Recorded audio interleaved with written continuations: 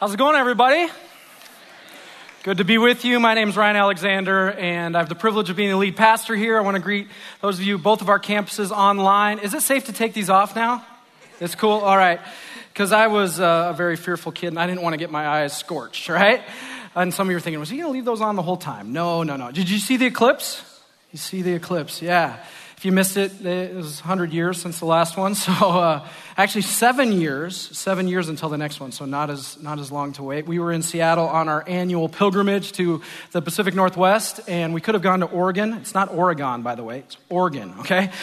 We were going to go there. You could see a totality 100%, but in Seattle was 93%, which is still an A, right? So we were all right with that. But as I was looking at with the glasses on, I was looking at it, and I thought, man, what a spectacular universe God has created, isn't it? And I also had the thought, I am such a small part of that universe. You ever have those thoughts? Which is good for us to have every once in a while, because sometimes we get a little too high on ourselves or whatever. But at the same time, we're so significant to God. So significant to God. He knows every hair on our heads. So all that was kind of wrapped up in the experience of the eclipse. A lot of anticipation for the eclipse, 100 years since the last one. And I've had some anticipation for this weekend, part because I was excited to come back and be with all of you. All right, that's a good sign. I like you. And so it's good to be back. But also this topic is really important, I believe, for us as Jesus followers. And if you're here right now and you're not sure that you consider yourself a Jesus follower, so honored that you're here, first of all. And secondly, I think this topic will be relevant for you as well. So we're going to get into it in just a moment. But first, I want to invite the ushers to come forward to receive our offering. I know something that's on a lot of our hearts right now is what's happened down in Texas with Hurricane Harvey, devastating storm. I heard this morning that 10 million people have been displaced in Houston alone. It has been a major disaster already, and the rains are still coming. And so, when you give to Hosanna or any local church, you're not just giving to an organization, you are giving to life transformation. You're giving to life impact. Here at Hosanna, you are giving to the multiplication of the hope and heartbeat of Jesus. And how's that happening? Thousands of ways, but one of the ways, it's very current, right, that it's going to happen is that we have a team here called HEART, Hosanna Emergency Action Response Team. And I've already been talking to some of the leaders, and they're still assessing things and talking to some of our partners down there, but guaranteed, we will be sending resources and sending people because that one's going to take months and years to recover from. So know as you give, you are a part of multiplying the hope and the heartbeat of Jesus. Amen? Amen. What a privilege. Well, we're going to get into this series now, the Field Guide to Real Life, a study of the 10 Commandments. And we've been saying this throughout the series, that we don't want to see the 10 Commandments as a bunch of dusty old rules that take the fun out of life. God has given us the 10 Commandments to show us how to live life, not to take the fun out of life, but to show us how to live life a life that's free. You want to be free? I think most of us do. God said, here's how you can live free. The Israelites, when they first received the 10 Commandments, that very first time, thousands of years ago, they had just been set free from slavery in Egypt 2 months prior. And they're excited to be free, but they had no idea how to live free. And so God says, here, let me show you how to live free within these boundaries, these parameters. See, it is a myth, and some of you still believe this myth, and I got to expose it as a myth. It is a myth that freedom is a life without boundaries or restrictions. It's a myth. That is not freedom. That is chaos, destruction. That's a car without brakes, right? You don't want that. Right? Real freedom is finding the right restrictions, the right parameters, the right way, the right set of brakes to live within. And the 10 Commandments are God's way of saying, here. Now, I want to be clear about this. The 10 Commandments don't set us free, right? Jesus alone sets us free. Jesus, we've been saying this a lot. Jesus plus nothing is everything. Everything. Jesus sets us free. But then God says, here, you want to know how to live free? Let me show you. I've given you some guidelines. A field guide to real life. And so every week of this series, we've been looking at it through that lens. How does this topic, this commandment, show us how to live a life that is actually free and not bound or restricted by some of the ways that we might live outside of these 10 commandments, including this one. And this week, the commandment is, you shall not bear false witness against your neighbor. You shall not bear false witness. Can I get a witness? Can I get a witness? And Martin Luther, who is the founder of our Lutheran heritage, we're a church with a Lutheran heritage, the Reformer, who, by the way, celebrating 500-year anniversary of the Reformation, took place in Germany. It's a big deal. He wrote the large catechism. He also wrote a small catechism, which we're thankful that there's a smaller version, right? But the large catechism. And he talks about this commandment. And he says there are three ways, and I think there are even more than this, but there are three ways to think about this commandment, you shall not bear false witness. The first way he talks about is the straightforward understanding of this, the kind of way of understanding this, right? We shouldn't lie, we shouldn't deceive, we shouldn't bear false witness. There's a justice or court system connotation here. That if you're in a court setting, or really any setting, God's word would say, don't lie about what happened. And the Israelites, especially for a group of people living thousands of years ago, had a very sophisticated court system, but it all hinged on what? People being honest. If they weren't honest, the system didn't work. And so that's one way to think about it. Don't lie, deceive, bear false witness. Second way to think about this commandment, and this one takes reading scripture in its totality to really understand. It's a little more implicit. But it's this idea that as followers of Jesus, so if you're a follower of Jesus, listen up, you can expect that at times people will bear false witness against you. People will say things negatively about you. They will even maybe criticize you or talk you down behind your back. You can kind of expect it. Why? Because that happened to Jesus, and it'll happen to his followers too. And then Luther goes on to say, when that happens, don't be surprised about it. It's going to happen. And so when it happens, go, okay, this is part of what it means to pick up the cross and follow Jesus, and don't fight back and, start saying, just, okay, maybe I'm even on the right track following Jesus. It's not always true, but I know in my life there have been times I've had to remind myself, maybe people are saying that because I'm on the right track. Yes, okay. Then the third way is the way we're going to talk about this commandment for the rest of the message. And I'm going to start with a riddle to kind of get us thinking about it. I guess it's a riddle. And the riddle is this: what is our most valuable possession, one of our most valuable possessions? And yet we can't see it, touch it, smell it. I guess you can smell it if it gets kind of sour or bad, but it's immaterial. You can't touch it. It's not tangible.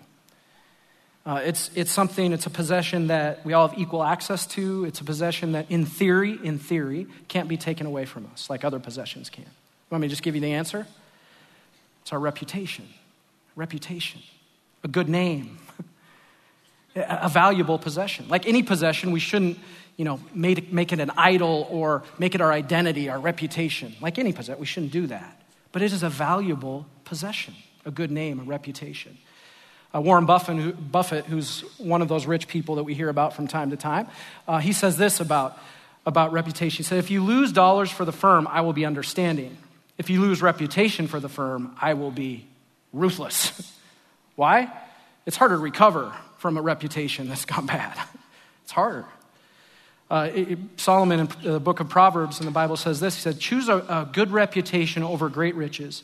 Being held in high esteem is better than silver or gold. Right? This idea of reputation or a good name is in some ways more valuable than silver or gold. And we, in theory, all have equal access to this possession. And in theory, it can't be taken away from us. It can't be stolen. And we know that's not true, though, right? I mean, in actuality, our reputation can be taken. It can be tarnished. It can be harmed. It can be destroyed even. It can be stolen from us. That's why some biblical scholars make a connection between last week's commandment, you shall not steal, and this one. Because our reputation can be stolen. It can be stolen from us. Some of you, I know I just pastorally, I know that some of you have experienced this. You're in the middle of this right now, and I just feel led to say to you, God wants to gently touch your heart. He wants to walk with you. If you're on the receiving end of some of this, your reputation's been tarnished. That he has a greater truth to speak to you about his love for you and your worth and whatever, needs to be said to your heart. But isn't it true, well, it can happen to us, but we can also be the givers of this. We can also be the ones who are causing a reputation to be stolen, to be tarnished, to be harmed. And it's because of this organ in our body. Here, I can't talk when I'm holding it, but that I've heard said, and I think it's true, that it is the weakest and yet the most powerful organ on our body. Right? Weakest in terms of the control that we tend to have over it, and the most powerful in terms of the impact that it can have on people. I'll never forget the first time I realized, at least that I can remember, that I had had an impact with my words behind someone's back. Clay in 5th grade. And Clay didn't have a lot of money. He wore the same clothes every day, and I was saying that to one of my friends, which was kind of ironic because I wasn't the best dresser either, but I did, say this. And then later on the day, I went into the bathroom, and there was Clay just crying because of what he had heard I had said about him. See how words can harm people, a reputation. Here's how I want us to sit with this. When we talk about others, reputations, lives even, lives like Clay's, like the countless people in your life, are on the line. It's a big deal. What we say about other people. Lives are on the line. Now, Scripture has a lot to say about this one. A lot to say. In fact, so many verses that I couldn't even choose a couple. Typically here, we choose a couple of Scripture passages. We go deep into them. But there's so much on this topic. It's going to be more like hopscotch through the Bible, okay? Or skipping rocks. Anyone like to skip rocks? Love to skip rocks. You think you're the champion rock skipper, but that's me. Anyway, we're going to skip a rock through the Bible here and hit on 6 passages. And the rock might be, how does God's word instruct us or guide us to talk about people? And that rock's going to touch down 6 times, all right? You ready for this? One person said yes. I need to go home. Okay, all right. Let's go home. Thanks, Mom. All right. Leviticus 19:16 says, "Do not spread slanderous gossip among your people. Do not stand idly by when your neighbor's life is threatened. I am the Lord." Right? He's like, I'm making my case here, the Lord. And I chose this one to go first because I like the combination here. And it supports that idea of when we talk about others, lives are on the line. See those 2 sentences back to back? Don't spread slanderous gossip, and don't stand idly by while people's lives are on the line. Right? There's a connection here between how we talk about others and people's lives, their very lives. Here's Titus chapter 2, verse 3. And it says here, here's one. "They must not slander others or be heavy drinkers." All right? So what's worse, slander or heavy drinking? Apparently they're the same, okay? And what's interesting, I think, now by the way, okay, we have a Lutheran heritage. It doesn't say no drinking. Let's not get crazy. It just says no heavy drinking, all right? But the context that this is written in is Paul is writing to a group of older women in the church. I'm not making this up. This is just it, okay? Which reminded me of, remember that Saturday Night Live skit back in the 80s or 90s, the church lady? Remember that? Satan. Remember this one? Yeah. So apparently it wasn't just a 20th century phenomenon. These church ladies, they were gossiping and drinking heavily, and that combination can be dangerous. So, and the word slander there, by the way, the word slander, that the Greek word means to toss away carelessly. To toss away carelessly. So when slander is happening, this thing is not under control, and we're kind of tossing words away carelessly. And it's not just older ladies that aren't supposed to do that. It's all of us. Here's another verse. Romans 1, 29 through 30 says, "Their lives became full of every kind of wickedness, sin, greed, hate, envy, murder, quarreling, deception, malicious behavior, and gossip. They are backstabbers," also can be translated slanderers, haters of God, insolent, proud, and boastful. They invent new ways of sinning. You wonder, what does that look like? And they disobey their parents, a good old classic way of sinning too, okay? So this is quite a list of sin and sinners, sins. And right smack dab in the middle of that list is what? Gossip, slandering, backstab. I thought that was a lesser sin. I mean, that doesn't, right smack dab in the middle of it. What is it?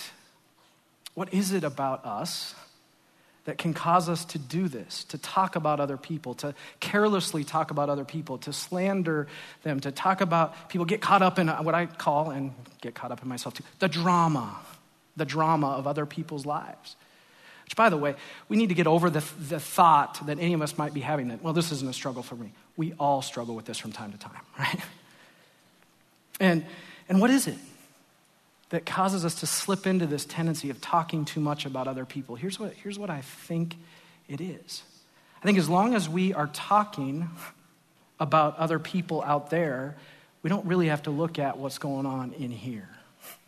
Now, that's true of me sometimes. I can catch myself. That there's something, and it's the general category is sin, but there's something fallen, broken about us that causes us to go, I'd rather deal, if I just talk enough and think enough about what's going on in other people's lives, I don't really have to deal with what's going on in here. The other reason I think we're driven to this at times is that it creates this false separation between us and other people. Like somehow we're better than, or they're the ones with the problems, and I'm just going to talk about them, the ones with the problems, but really, that's a false separation. All have sinned and fall short of the glory of God. Right? It's right there on the list.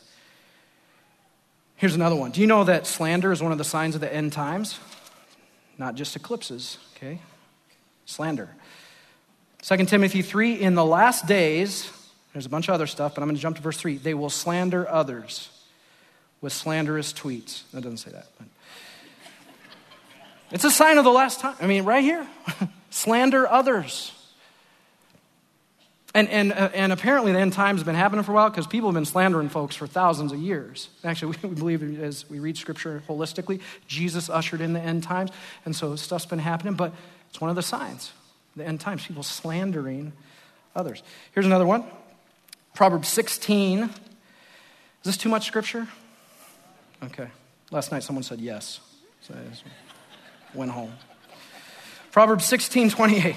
A troublemaker plants seeds of strife. Gossip separates the best of friends. So if gossip separates the best of friends, what does it do to lesser friends? That's what I'm thinking. Right? How does this happen? How do people get separated by how folks talk about each other? Here's how it happens, I think. When someone's talking to you about somebody else, what's the first thought you have? They'll talk about me that way. They will talk, if they're talking about somebody, they will talk about me that way. Trust starts to break down. I've heard it said this way before. If someone will talk to you about others, they will talk to others about you. See, this idea of reputations and lives being on the line, it's our reputation too. How we talk about others affects our reputation. Our reputation's on the line. Can I trust this person? If they're talking about other people, can I trust that they won't talk about me? See, I care about you enough to just say, this is your reputation too. Your reputation. And then one more here. One more. Ephesians 4, verse 31. Get rid of all bitterness, rage, anger, harsh words, and slander, as well as all types of evil behavior. We've heard this message. But here's where Jesus comes in. I love Jesus for so many reasons, but here's one of the reasons I love Jesus. Jesus comes and he takes the Old Testament, all the teaching of the Old Testament. He says, yeah, don't do that. But don't just not do that. Don't do that and do this. Don't just avoid the negative thing, but avoid the negative thing and then do this thing, this life-giving thing, this kingdom thing. Do this. Go the extra mile. Jesus says, if someone asks you to go 1 mile with them, go 2. Go 2. And here's Paul. See, Paul knew Jesus, so he's doing that. Instead, don't do all that, but instead, be kind to each other, tenderhearted, forgiving one another, just as God, through Christ, has forgiven you. That's going the extra mile. Don't talk about people negatively, but go the extra mile and talk about them in loving, forgiving, kind ways. Because sometimes we think, well, if I don't talk about people and getting caught in the drama, what am I going to talk about? Just life-giving, uplifting, building up kind of ways. Martin Luther, who, again, wrote a small catechism as well, and I'm so thankful for that. But I think he just nails this explanation of all the study I've done and confirmation, all the way back to confirmation, seminary, on the 10 Commandments and the catechism. This one has stuck with me more than any other. He nails it. He says this: we should fear and love God so that we do not tell lies about our neighbors, betray or slander them, or destroy their reputations. Okay, that's what we don't do. Instead, though, here's the extra mile. Instead, we are to defend them, speak well of them, and always explain their actions in the kindest way. That part, that last phrase has stuck with me all these years. Always explain their actions in the kindest way. So how are we doing? I mean, how are we doing? We'll get to how are we doing as a church, but how are we doing in society on this right now? Going the extra mile. Explaining our neighbor's actions in the kindest way. Talking in ways that build people up. How are we doing in society? How are we doing, let's get even more specific. How are we doing, in the media? How are we doing politics? How are we doing social media? Let's combine a couple. How are politicians doing on social media? How are media doing talking about politics? Right? I gotta say, there are a lot of things that are disheartening for me. I assume you feel the same way. Disheartening for me right now about the public discourse in our country right now. But this is at the top of the list for me. How people are talking about people. I mean, it hurts my heart. I think it offends God's heart. It offends his heart. It's a direct violation of this commandment, this understanding the Jesus way of going the extra mile and always explaining your neighbor's actions in the kindest way. And you might be thinking, well, you're not even doing that right now because you're talking about people. Who are you talking about? Talking about leaders? Do you have higher expectations for leaders? Yeah, I do actually, because I'm one. I have higher expectations for myself. But I also want to do and practice what I preach, and that is explain people's actions in the kindest way. Why are people in the media and politicians talking this way and slandering each other? And here's why, I think. Because it works. Because people like it. Because it gets viewers and votes. So what do we do about that? Stop liking it. Stop, viewing it. Stop voting for it. I believe it offends the heart of God how people are talking about people. And I want to go here too because it would be a major whiff on my part if I didn't go here. And that is how people are talking about race right now, the public discourse about race.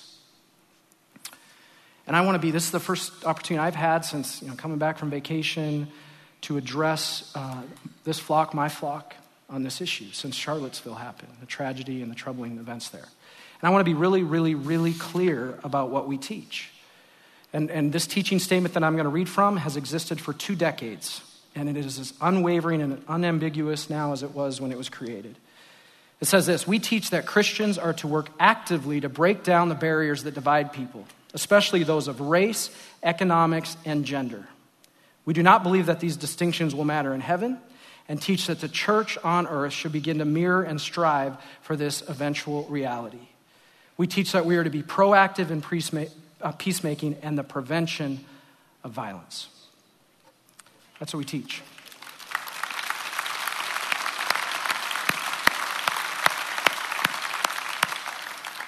So I just want to be really clear that as Christ followers, as people who stand on the Word of God, that we will always stand with and stand on the side of anyone who's on the receiving end of hatred or bigotry or being degraded as a human being in any way. We will always take Jesus' side and the people who are on the receiving end of that. We will. I got an email from somebody who comes from a different ethnic background, and he said, I love Hosanna. He said, I just want to know, where do we stand on some of the things that I'm hearing out there? And I told him, we stand with you. We stand with you. And so if you are part of this family and you come from a different ethnic background or racial background or any different background, we stand with you. We stand with you. Hear that. Amen.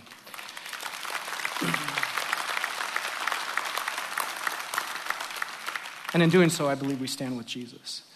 So how are we doing? How are we doing as a church? Not necessarily on topics of race or politics, but just in this area of talking about others. How are we doing as a church globally? Christians, how are we doing?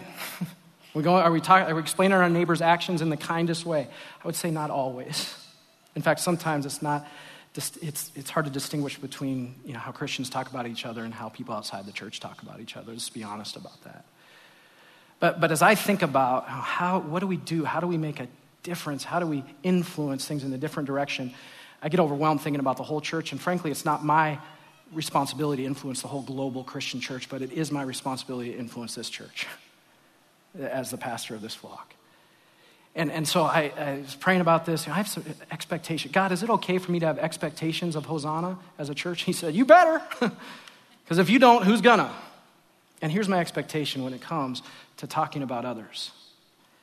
For this church, if you consider yourself a part of this church, I want us to be known for this. I want us to be known for going the extra mile. I want us to be known for explaining our neighbor's actions in the kindest way. I want us to be known, not only not be known for destroying people's reputations, but known for defending people's reputations. See? I even Googled reputation online, and there's a company called Reputation Defender. Did you know this? Some of you might. But they're in the reputation management business.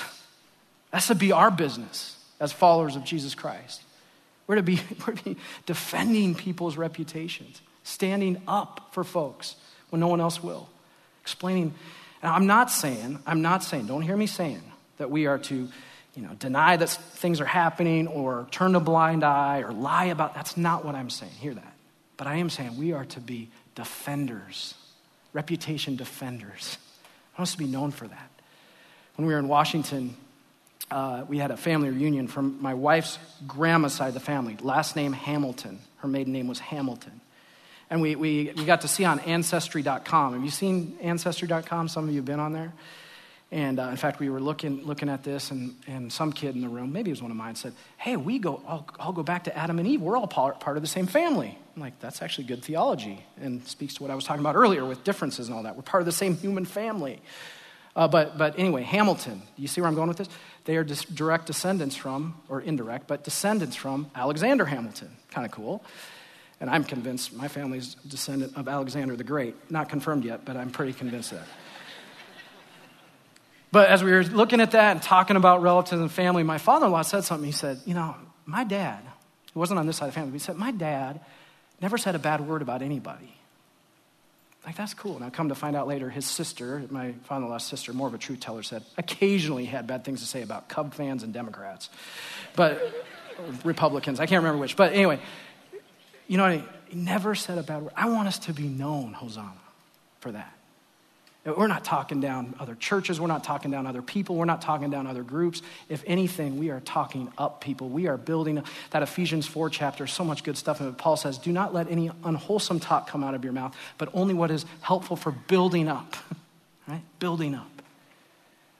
We'll be known for that, which means that we're all going to have to make a personal commitment to this, to being reputation defenders, to watching what comes out this thing right here, right?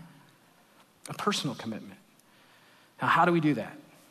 It takes a lot of the Holy Spirit, in my experience, because this organ can be really weak. We need God's help. But here's an illustration, a tool maybe you can chew on. So I heard this recently. People are always looking for the new fads for diets and showing more self-control with eating. And here's one I heard recently. If you want to change your eating habits, take a picture of everything you eat for 2 weeks. Imagine that. And then go back and look at it. Will that change how you eat? I ate a big old basket of tater tots last week, and I'm looking at that now. Right? What if we did that with what we say? It's what we say. Not a picture, but before it comes out of our mouth, that we would record it or write it down, or maybe literally, but even just figuratively. What are we saying for 2 weeks about people? And then to go back and listen to that, or have someone else listen to it. Imagine someone else listening to it, like your mom. Ooh, or God. God's always listening. Or maybe that person that you're talking about hearing what you're going to say. Would that change how we talk about people? I think it might. Why is this important? This idea of how we talk about people. I hope you're hearing it, but certainly one is when we talk about others, Lives are on the line. Reputations are on the line. Our reputation, our life, but others, the clays of the world, and the countless people in your life. Here's another reason. Freedom. Freedom. I mean, you know this to be true, but when you get caught up in those cycles of drama and talking about other people, there's this weight or this yuck that starts to build up inside of you, and it just kind of, right? You start going the extra mile that Jesus talks about, and you start building others up and talking about others in life-giving ways, and it's just like freedom. You're not weighed down by that anymore. You know what I'm talking about. But here's the main way to talk about others like we've been talking about it today. It's because it's the Jesus way. It's the Jesus way. Not just in the sense that we are to follow Jesus and his way, but it's his way. It's how he lived. It's how he lives now. And Jesus, when he was on the cross, you know what he was doing? He was being a reputation. You know the greatest reputation defender of all time is? Jesus. On the cross to defend your reputation, to restore your reputation. He calls out on the cross, Father, forgive them. They know not what they're doing. Talk about speaking about your neighbor's actions in the kindest way. It's who he was. He talked about people, and it's who he is. It's who he is. Right now. To read the Bible in its totality to kind of get this, but right now we read in God's word, Jesus is sitting at the right hand of God, and he's interceding for us. What does that mean? He's talking about us to God the Father right now. He's talking about you to God the Father. What do you think he's saying? Can't believe what she's wearing. You can't believe what a mess he's made out of his life. Think he's saying that? Oh, he's saying, I died for her. I died for him. I gave my life for her. I gave up my impeccable reputation to defend her reputation, to defend his reputation, to restore reputations. He's saying, man, yeah, they slip up every once, he slips up, she slips up every once in a while, even on this topic of talking about others, but you know what? Let's forgive them. I died on the cross for forgiveness. Let's forgive and restore and make new. I have so much hope. Jesus is saying, I have so much hope for that person's life. Can you picture Jesus talking about you this way? He is. In fact, let's picture it right now. Would you close your eyes with me, both campuses, and let's use these imaginations that God has given us. And picture it. Jesus on the cross. Father, forgive them. They don't always know what they're doing. But I believe that with an infusion of my love and my hope and my healing, transformation can happen. Can you picture Jesus saying, yeah, I know what people have said about you, but here's what I say about you. You are my beloved child because of what I've done for you on the cross. We confess, okay, yeah, maybe you're forgiven. Can you picture him at the right hand of God, talking about you to God? Isn't this person beautiful? We created this person, created her in our image, him in our image. Beautiful. So much potential. Let's forgive. Let's restore. Let's build up. Let's give life. You see it? And some need to see that. You're ready to see this. Now Jesus is turning to you and saying, now go and do likewise. I've forgiven you. I've restored your reputation. I've made you new. I've made you whole. Now go and be a reputation defender. Go the extra mile. Be known for this. But in order to do that, you know what it takes? It takes a lot of God, a lot of the Holy Spirit working in our life, and it takes a lot of security as a person. And the only way to have true security is to know your identity in Christ. That it's in Christ alone that you are secure. That you can stand in Christ alone.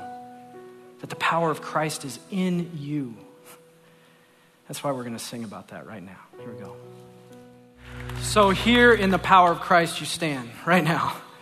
And we talk about what we say about others, and we end with how God speaks about you. His great love for you, his forgiveness, his peace, speaking words of life all the time, 24/7 about you. And I just sense the Holy Spirit is moving and doing his transforming work in people's hearts and lives. And I would encourage you not to let it end here. Keep going with God into this week, into the fall. And maybe even today, we have prayer ministers who are so ready to pray with you about this or anything that's going on in your life. Up front or in the prayer room, please consider coming to pray. But now receive these words. God speaking about you, over you, this ancient blessing. May the Lord bless you and keep you. May the Lord make his face shine upon you and be gracious unto you. May the Lord look upon you with favor and give you his peace. In the name of the Father, Son, and Holy Spirit. And all God's people said, amen. God bless you. We'll see you next week.